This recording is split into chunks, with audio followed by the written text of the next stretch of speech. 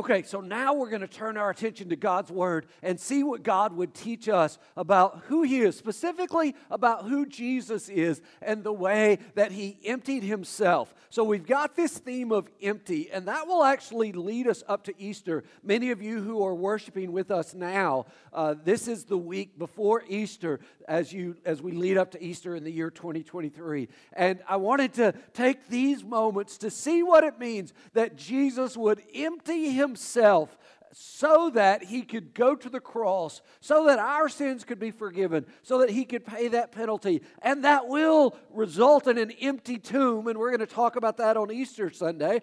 But that Jesus emptied Himself to be available and to make it possible for Him to go to the cross. So that's what we're going to think about today on this topic of this theme of empty. And this is the big statement that I want us to grab hold of. His empty brings my full. Jesus, the fact that He would empty Himself allows me to be filled up with the truth of who He is, with the fact of what He can do in my life. It can fill my life. So because Jesus emptied Himself, I can be full. His empty brings my full. Our passage is Philippians chapter 2. We'll begin reading in verse 5. So Philippians 2 verse 5. Let's see what God's Word says. Here we go. Philippians 2, starting in verse 5. Adopt the same attitude as that of Christ Jesus, who existing in the form of God, did not consider equality with God as something to be exploited. Instead, He emptied Himself by assuming the form of a servant, taking on the likeness of humanity. And when He had come as a man, He humbled Himself by becoming obedient to the point of death, even to death on a cross. For this reason, God highly exalted Him and gave Him the name that is above every name, so that at the name of Jesus every knee will bow, in heaven and on earth and under the earth, and every tongue will confess that Jesus Christ is Lord, to the glory of the Father. Pray with me. Father, I pray that You will show us what it means that Jesus, that You would empty Yourself, and what that made it possible for You to do on the cross, and eventually even an empty tomb. But Jesus, it started with You emptying Yourself. Show us what that means, and even what that cost You. We pray in Jesus' name. Amen. So, we're talking about how Jesus emptied Himself as we start this theme of empty. What did He empty Himself of? Let's look at some things. Number one, Jesus emptied His status. Jesus emptied His status. Look back at our verse. This is Philippians 2:7.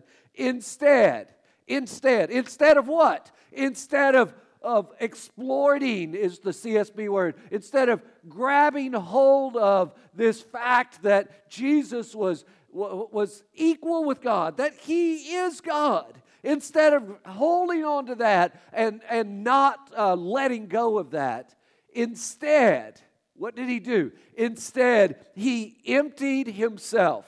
He said, I will let go of these things, the fact that I'm equal with God and where I am now, my status there. I will let go of those. I will empty myself of that. And what did He do? By assuming the form of a servant. Instead, He emptied Himself by assuming the form of a servant. Here our key word is servant. So you see, Jesus emptied His status. He goes from being God to emptying His status of that fact and showing that He's willing to become a servant. Now, don't get me wrong. When Jesus is on earth, He's still God. He's always God. He always has been. He always will be. But He still emptied Himself and took on the form of a servant. Jesus shows us this very vividly with His disciples on that last night right before He's crucified. We pick it up in John 13, verses 4 and 5. It says, So He, Jesus, got up from supper, laid aside His outer clothing, took a towel and tied it around Himself. Next, He poured water into a basin and began to wash His disciples' feet and to dry them with a towel tied around him. The role of washing the feet of a guest in a home, that was one of the lowest responsibilities that a servant could have. And so Jesus takes on the form of the lowliest of servant for his disciples, and he washes their feet. So God, who emptied himself, comes to earth in the form of a servant, but not even just any servant, but the lowest of servants. And he shows that by washing his disciples' feet. You see, Jesus emptied his status. He didn't exploit the fact that he was God. He let go of that and come in the form of servant. Again, he's still God, but look at the form he's willing to take, the form of a servant. Jesus emptied his status. The second thing we see is Jesus emptied his throne. Jesus emptied his throne. Now, this struck me. I'd never thought through this before. We know that because of Scripture, that in heaven, that Jesus has a throne where he sits on. As a matter of fact, the book of Hebrews tells us that throne is right at the right hand of the Father. So God the Father is on the throne. God the Son is right there at his right hand, the place of preeminence, the place of respect, the place of honor. And there they rule as one God. They're one in their connection with each other. But Jesus left that throne. And so when Jesus comes to earth, that throne sits empty. Look at what verse 7 said. Instead, he emptied himself by assuming the form of a servant, taking on the likeness of humanity. He zipped on human flesh.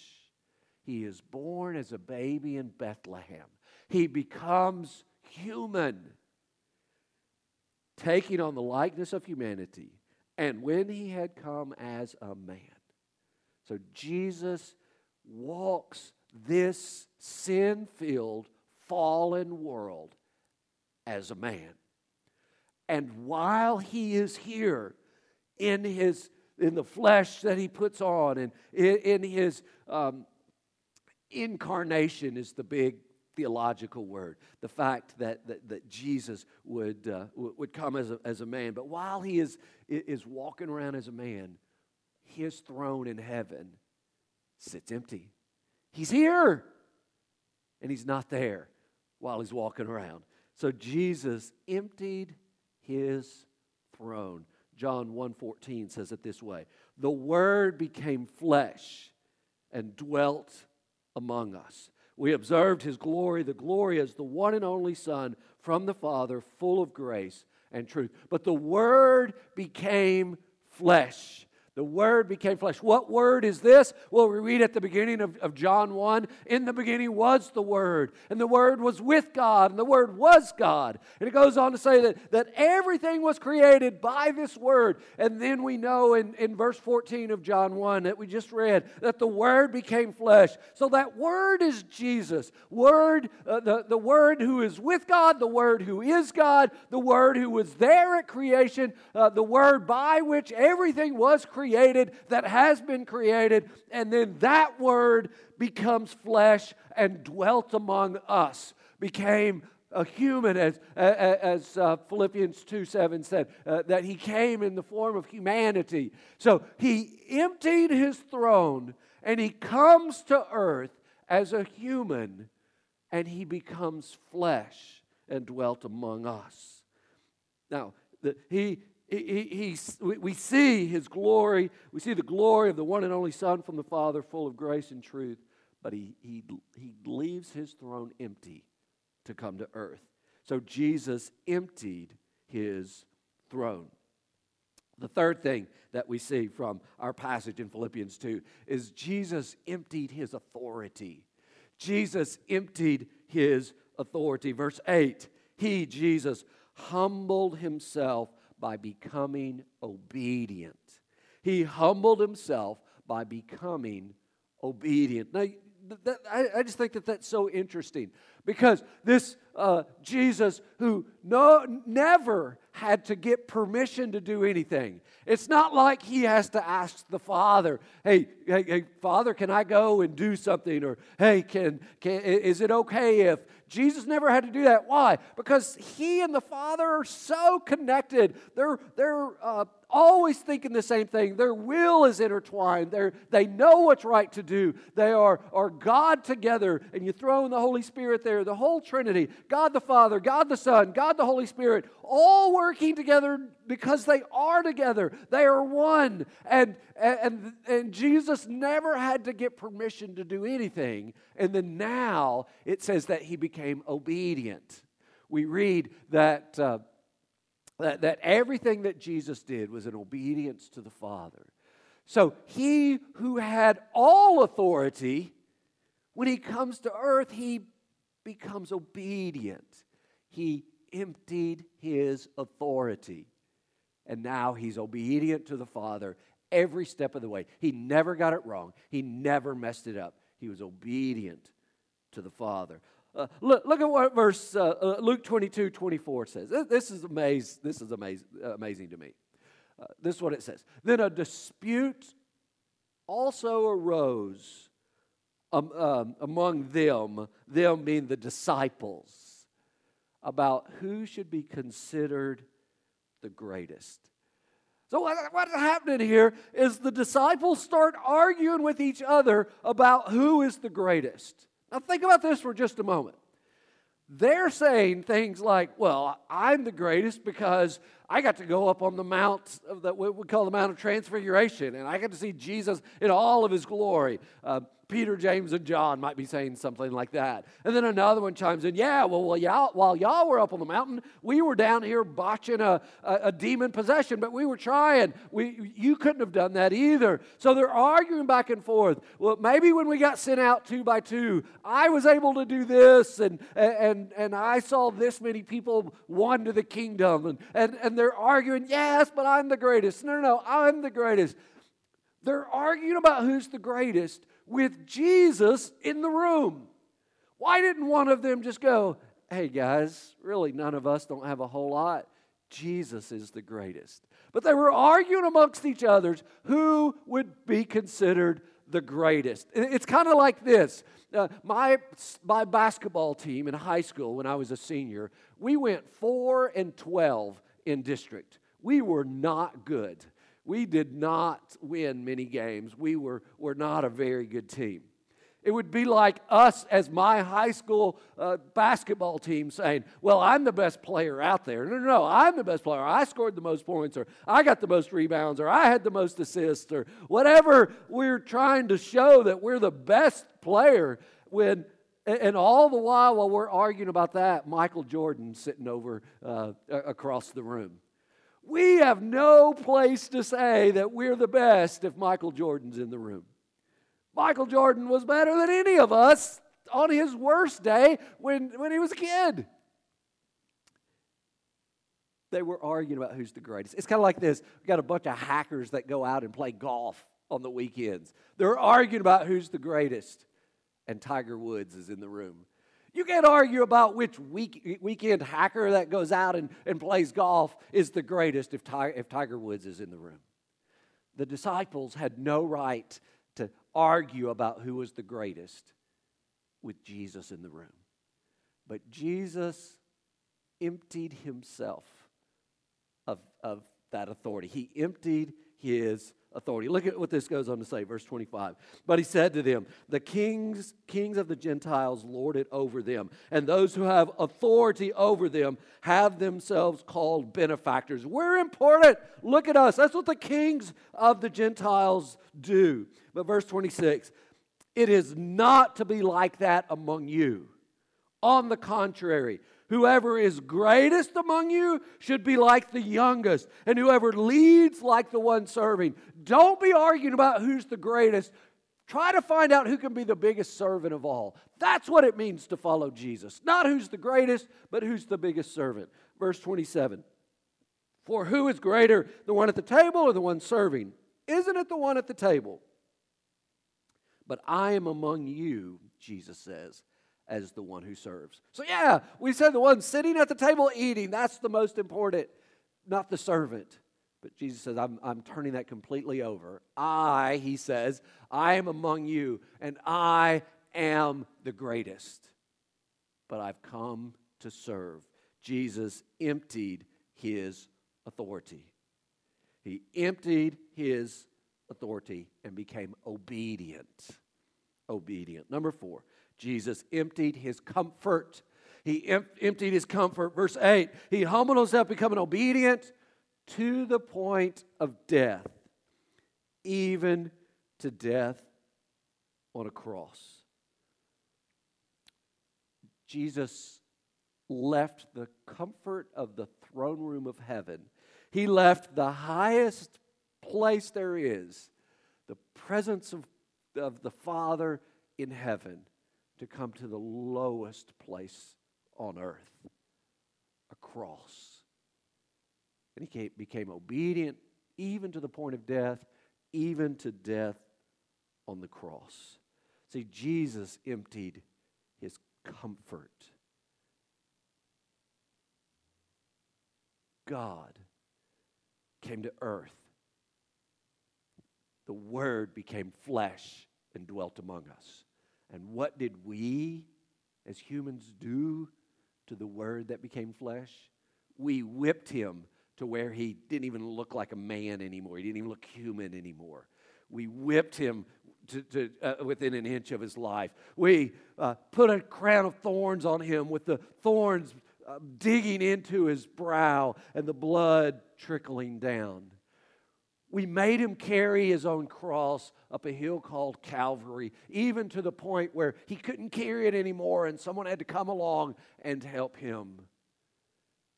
And then we, because of our sin, because of my sin and your sin, he was nailed to a cross. Spikes going through his wrists, spikes going through his feet. That cross hoisted up, and in the most gruesome method possible, the greatest died. He emptied himself, or he emptied his comfort, and he went through the most difficult death that you could possibly imagine. So Jesus didn't hold on to his status. He was willing to step down from his throne. He gave up the authority of being in heaven and being there equal with God. And he even gave up his comfort to go to a cross so that you and I can be forgiven of our sin. That's what Jesus would do. That's the lengths to which he would go. He would empty himself so that your sin could be paid for. Have you come to a place where you have received that forgiveness of sin? If so, then I encourage you. Then I encourage you to reflect on that and remember all that Jesus has done so that you could be forgiven. If you haven't gotten to that place yet, today, after hearing what Jesus would go through for you, would you ask God to forgive you of your sin and say, God, I want to be a child of yours. I want to be right with you, and I realize that Jesus made it possible for me to do that. And so, Father, would you come into my heart and life? Would you save me? Would you forgive me? And Jesus, thank you for all that you did to make that possible. And if you need to take that step, then I hope that today you will see all that Jesus did so that you could be reconciled back to the Father, and that you'd take that step of faith. What do we do with this? What now? Just real quickly, this is what I think is important. Number one, realize. Realize what Jesus has done. That should spur you to fall at his feet in worship. Realize. Number two, remember. Let this go through your mind. Let this be a part of of your worship this week, moving up towards Easter, remember that on Good Friday, we reflect on the fact that Jesus died on the cross. We remember this. Let this soak into your life and your expression of worship. And then, number 3, respond. Respond. The last verses that we read in Philippians 2, verses 9, 10, 11. So it's the last 3 verses. Here's what it says. For this reason, because He emptied Himself, because He was obedient unto death, even death on the cross. For this reason, for who Jesus is, for this reason, God highly exalted Him and gave Him the name that is above every name, so that at the name of Jesus, every knee will bow in heaven and on earth and under the earth, and every tongue will confess that Jesus Christ is Lord, to the glory of God the Father. So respond with a heart that worships with all that you are, so that your knee bows before Him, and that your tongue confesses that Jesus Christ is Lord, that you have done this for me, Jesus, and I am worshiping you, and I'm responding to you, and I am allowing you to be my Lord, and I'm warning you and asking you to be my Lord and my Savior. I need you in that way, and I want you to be my all and in all. That kind of response, that response of worship. So this week, worship Jesus with that kind of heart. Now, if you need to make a decision today, go to our website there. It's at heal.church. Heal.church is our website. There's an online portal, heal.church/live. That's kind of where we point our online worshipers. There's a link there, a button there that you can click that says My Decision Today. If you need to come to know Jesus in a saving way, click that, My Decision Today. Or if you've got questions about Church on the Hill, click that. We'll get back with you with answers. Or if we can pray with you about anything. Or if God's doing something in your life, we'd love to hear that. Click the My Decision Today and let us know what God's doing in your heart. Jesus emptied Himself so that we could be made right with the Father.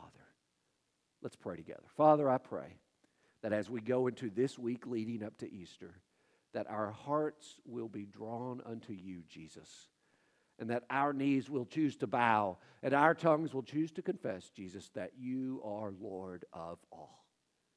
May our response be a response of worship because of all you've done for us. We pray in Jesus' name. Amen. Thank you for joining us for our online worship. I will see you soon. God bless you.